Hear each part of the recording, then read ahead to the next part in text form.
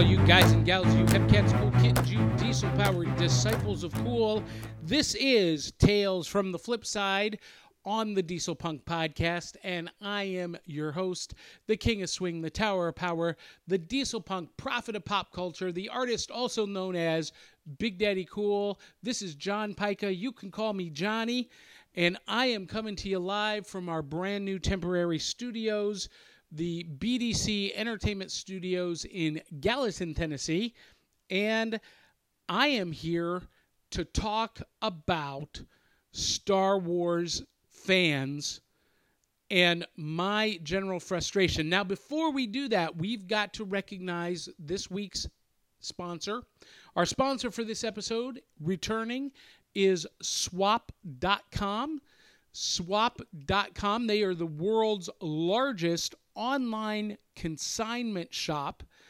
And, you know, with prices going through the roof in retail, if you want to look swank on a budget, then you need to check out swap.com.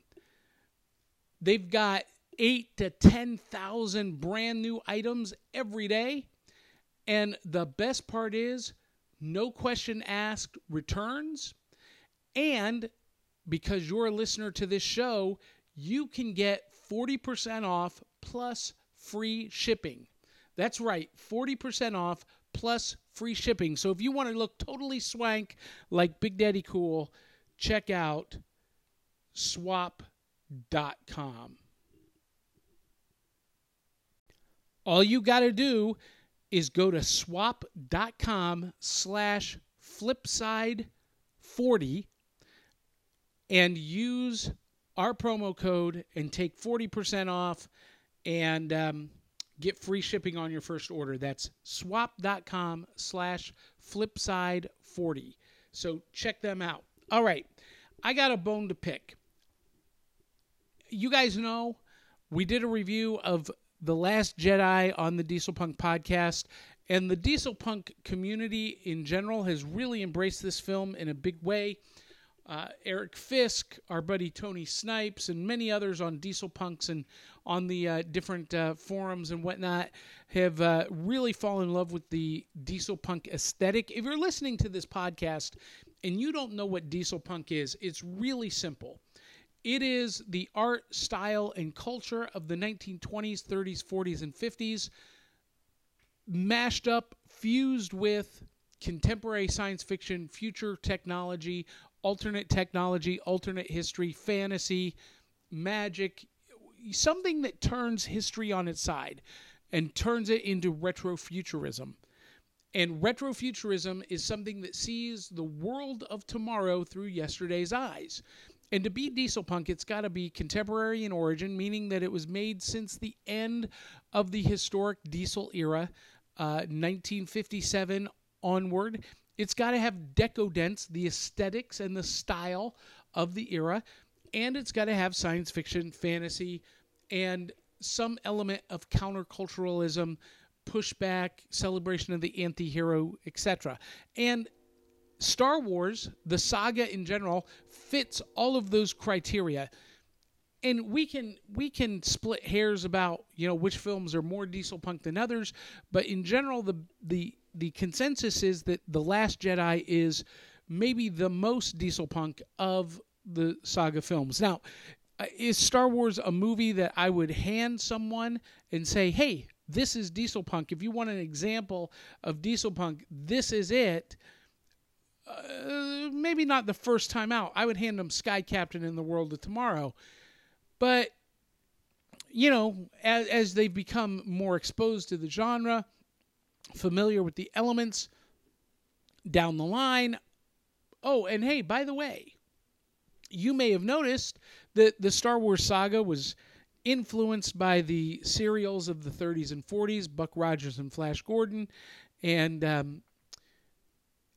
man, it looks very retro. And, you know, does it fit diesel punk? I would say, why, yes, it does, young Padawan. Lesson well learned. Now, I don't normally participate in the online fan forums or the Facebook pages or groups, but lately, I just kind of got curious.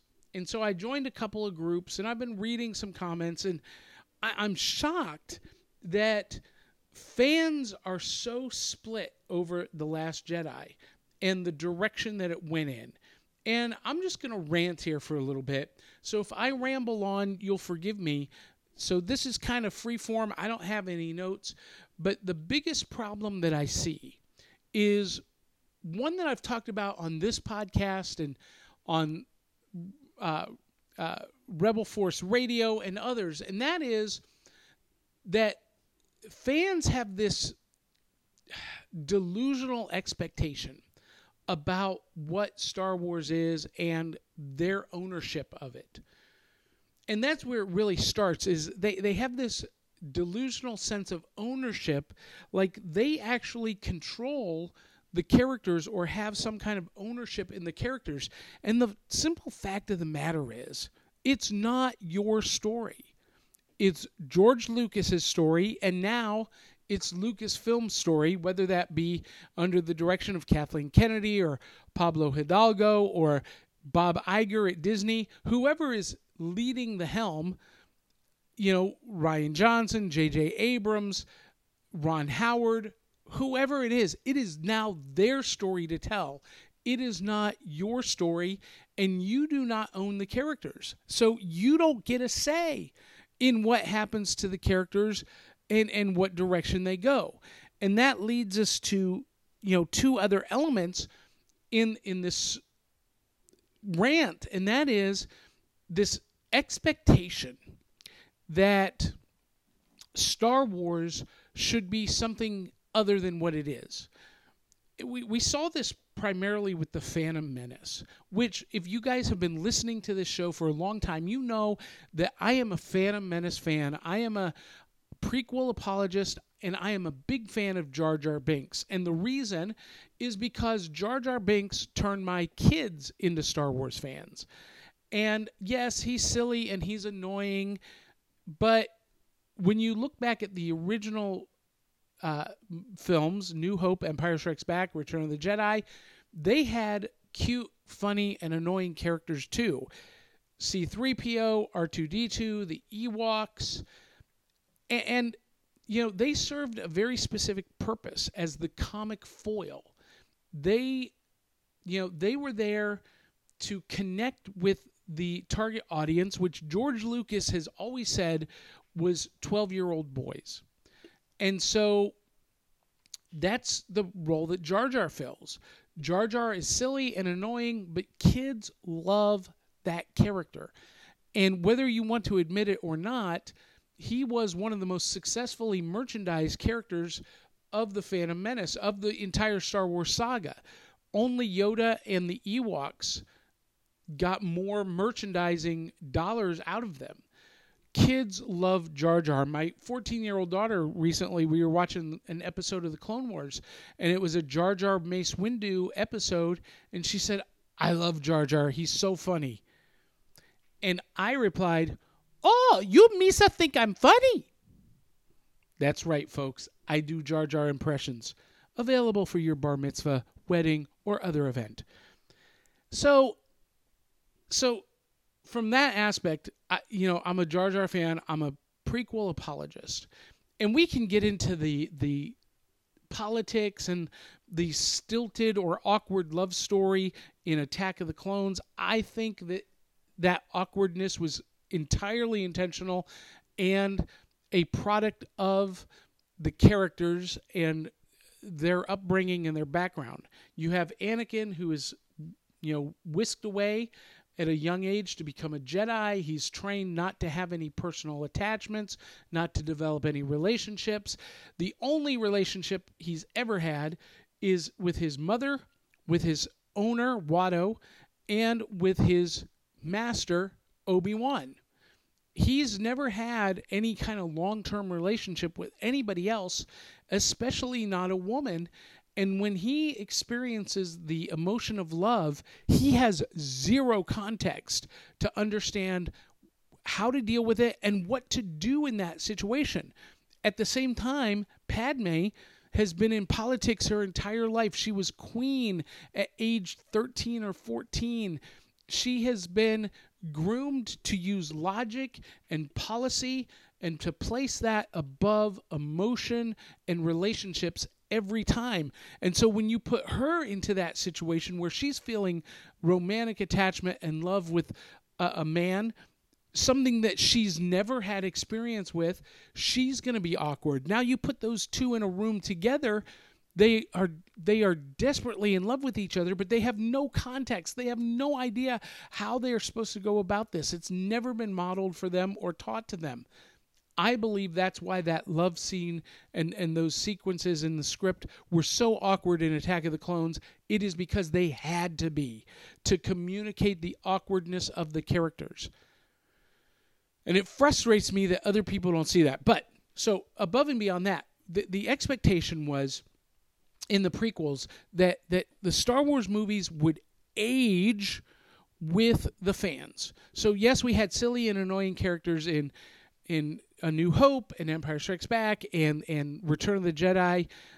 But then, between what was it, 1983, 1984, and 1999, fans grew up. And the only Star Wars there was the expanded universe. And it started with the Timothy Zahn novels, which I love. Heir to the Empire, Dark Force Rising, Last Command. I love Forces of One, Allegiance. I love Vision of the Future, Spectre of the Past. I love Outbound Flight. I love everything Timothy Zahn has written for Star Wars. But that was not the story George wanted to tell with the prequels. Okay, we get it. We can live with that. We're going to get Anakin's story, how he became Darth Vader. And so automatically there's this assumption by fans that because they've grown up, that George's vision has grown up with them and become more mature and become grittier and darker and more violent and brutal. And that's never what George intended. He went back to his roots. The story very much stayed along the lines of his original vision, a sci-fi adventure movie for 12-year-old boys. And to make it less heavy, because there were a lot of politics in it, and there was a lot of socioeconomic overtones in it, he had to add some things to lighten it up and to connect with his target audience. Jar Jar is one of those things. Some of the flatulent humor was one of those things. Do I appreciate that? No. But does it connect with my kids? Yes. The pod race. I hated the pod race when I first saw it. Now, granted, in 1999, I was, 29 years old. And I was well beyond pod racing. Now when I watch it with my kids, it's a spectacular scene. It's so rich. There's so much that you get out of the characters. Plus, it's pretty thrilling. It's pretty exciting. But that is not what fans expected. Fans wanted it to go dark. They wanted it to go, more mature. So because it didn't go in that direction, they hate the prequels. Okay, whatever. You're not a real fan. If you don't love the prequels, you're not a real fan. There, I said it. And you can blame Kyle Newman for that quote. I'm quoting Kyle Newman from Rebel Force Radio. You can send all your hate mail to Rebel Force Radio, attention, Jason Swank and Jimmy Mack. But, Kyle Newman is the first to say it, and I agree with him. If you hate the prequels, then you hate Star Wars. You are not a fan. So there you have it. In Rogue One, we got a little bit more of that grown-up style that fans were wanting. And Rogue One, for my money, the two best Star Wars movies are Empire Strikes Back, followed by Rogue One. And then for me, it's a tie. It's a tie between The Phantom Menace, which I love, and The Last Jedi, which I really enjoyed. So let's talk about The Last Jedi for a minute. Again, the expectation since Revenge of the Sith to The Force Awakens, fans had pretty much immersed themselves in the expanded universe. And let's face it, the expanded universe became so large and so convoluted that it was important that Lucasfilm be able to be unencumbered by that. So, a little history lesson here, guys. Comic-Con San Diego 2014. Hall H. You guys can go back and watch the tape. Kathleen Kennedy, the CEO of Lucasfilm, along with Pablo Hidalgo, the leader of the Lucasfilm Story Group, said publicly in front of the audience, as of August 14th, or August 2014, as of August 2014, the expanded universe is no longer canon. It is being relegated to Legends status, and the only thing that will be canon will be the 6 films, the Clone Wars animated series. At that time, there were only 6 films. 6 films, Clone War animated series, Rebels, and anything published in print or digital form from August 2014 forward. Now, they did have to revise that a little bit, and Pablo Hidalgo had to issue a statement that because there were some elements in the novelizations of New Hope, Empire, and Return of the Jedi, especially, that anything in the novelizations that contradicted the film were not canon. But for all intents and purposes, the novelizations support canon, and the new trilogy, Force Awakens, The Last Jedi, and whatever Episode 9 is going to be titled, their novelizations absolutely are canon. And that's straight from Pablo Hidalgo. So, guys, you can go back and you can watch the tape. Do not reference Wikipedia. Wikipedia is not authoritative. Darth Maul, Son of Dathomir, is a Dark Horse comic. It is not canon. Do not argue with me. It is the edict from Lucasfilm. They said very specifically, August 2014 forward. And that meant the Marvel Comics, which rebooted the comic Star Wars universe. And those started coming out in January of 2015. That means that the Dark Horse material, all of it, not some of it, all of it, is now Legends, and that includes that Darth Maul one-shot. And if you want to argue with me, you're wrong. Anyway, the first book in August was A New Dawn, introducing, the backstory of Kanan Jarrus and Hera from Rebels, followed by Tarkin was the second one, and then everything since then in comic form and game form, and of course on television with Rebels and in the films is official canon. Well, the problem that so many fans have with that is they had invested themselves in the expanded universe, and I get it. Look, I would love nothing more than for Talon Karrde, Mara Jade, the Noghri, Ysalamiri to be part of canon. Here's the good thing. They're not currently. But here's the good thing. Kathleen Kennedy left the door open for any of those elements to be pulled back into canon.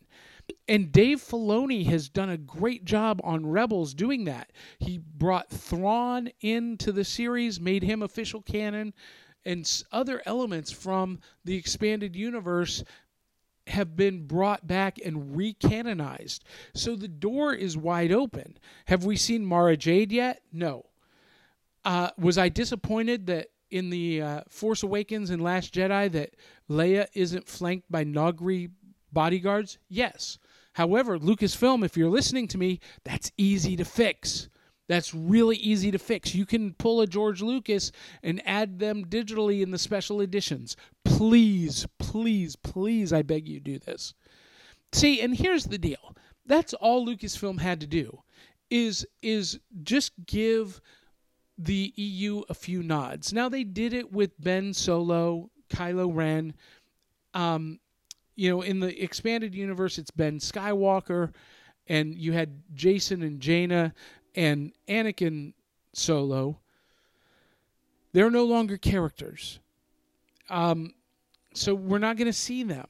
And because they were so encumbered with such a huge mythos and backstory, it was impossible for Lucasfilm to carry them over as characters.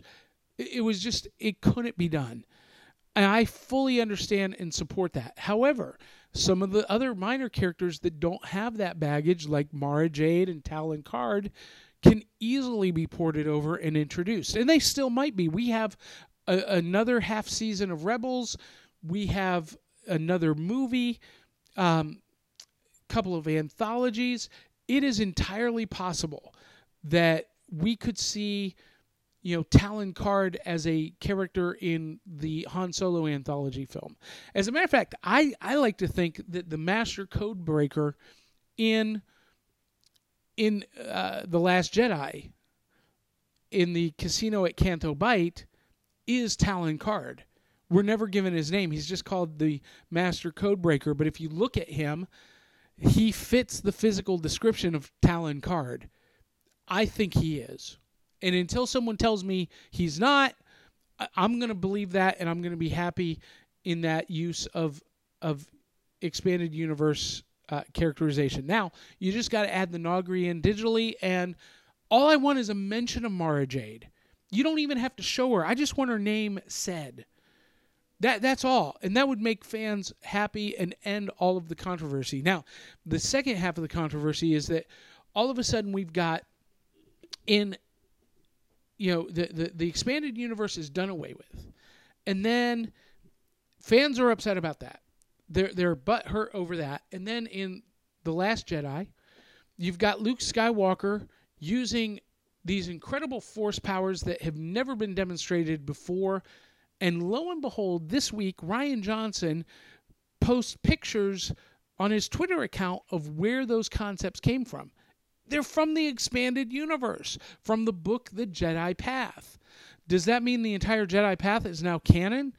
No, but at least Luke's force ability to create a doppelganger of himself thousands of light years away now is canon. And we see Leia using force abilities, and people are like, well, we've never seen that in the movie before, blah, blah, blah, blah, blah. Well, guys, how many years, 20, 30 years have passed since Return of the Jedi? 40 years? I don't know how long it is between those movies. And you don't think Leia has at least trained, maybe not become a full Jedi, but at least a partial Jedi? I mean, the book Bloodline, all it says is, yeah, I learned a few tricks. It doesn't really go into, the extent of her training. And I submit to you that in The Force Awakens, she says as much that she does have her Jedi abilities, because when she's talking about Kylo Ren, she says, I wanted Luke to train him. But she doesn't say it just like, I wanted Luke to train him, because she says, I wanted Luke to train him.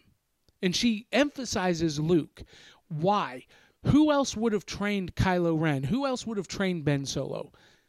If not for Luke, it would have had to have been Leia. Or maybe another Jedi. But I think she's talking about herself. And here's why. For those of you without kids, you won't understand. But if you have kids, you understand this. Trying to teach your kids skills and lessons is near impossible. They don't want to listen to you. They don't want to follow you. And so it's a nightmare situation. So when it came time to train Ben Solo, Leia felt like it would be better if she didn't do it, but it be Luke. I wanted Luke to train Ben. So we see her use force abilities. Total badass Leia. I loved it. I loved it. And in the expanded universe, again, in the expanded universe, Leia was more powerful than Luke. She was a badass Jedi. And again, Rian Johnson is pulling in elements of the expanded universe, and fans get their panties in a bunch. Guys, this is my last point, and then I gotta go. This is not your story. These are not your characters. Let the makers tell the story they want to tell.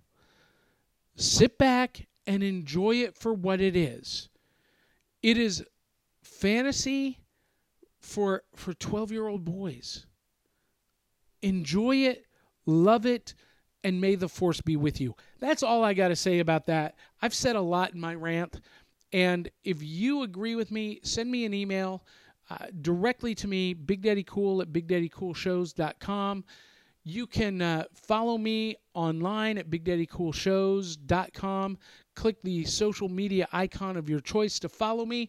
And while you're at it, if you're listening to us on iTunes or Stitcher, go to those formats and post a review.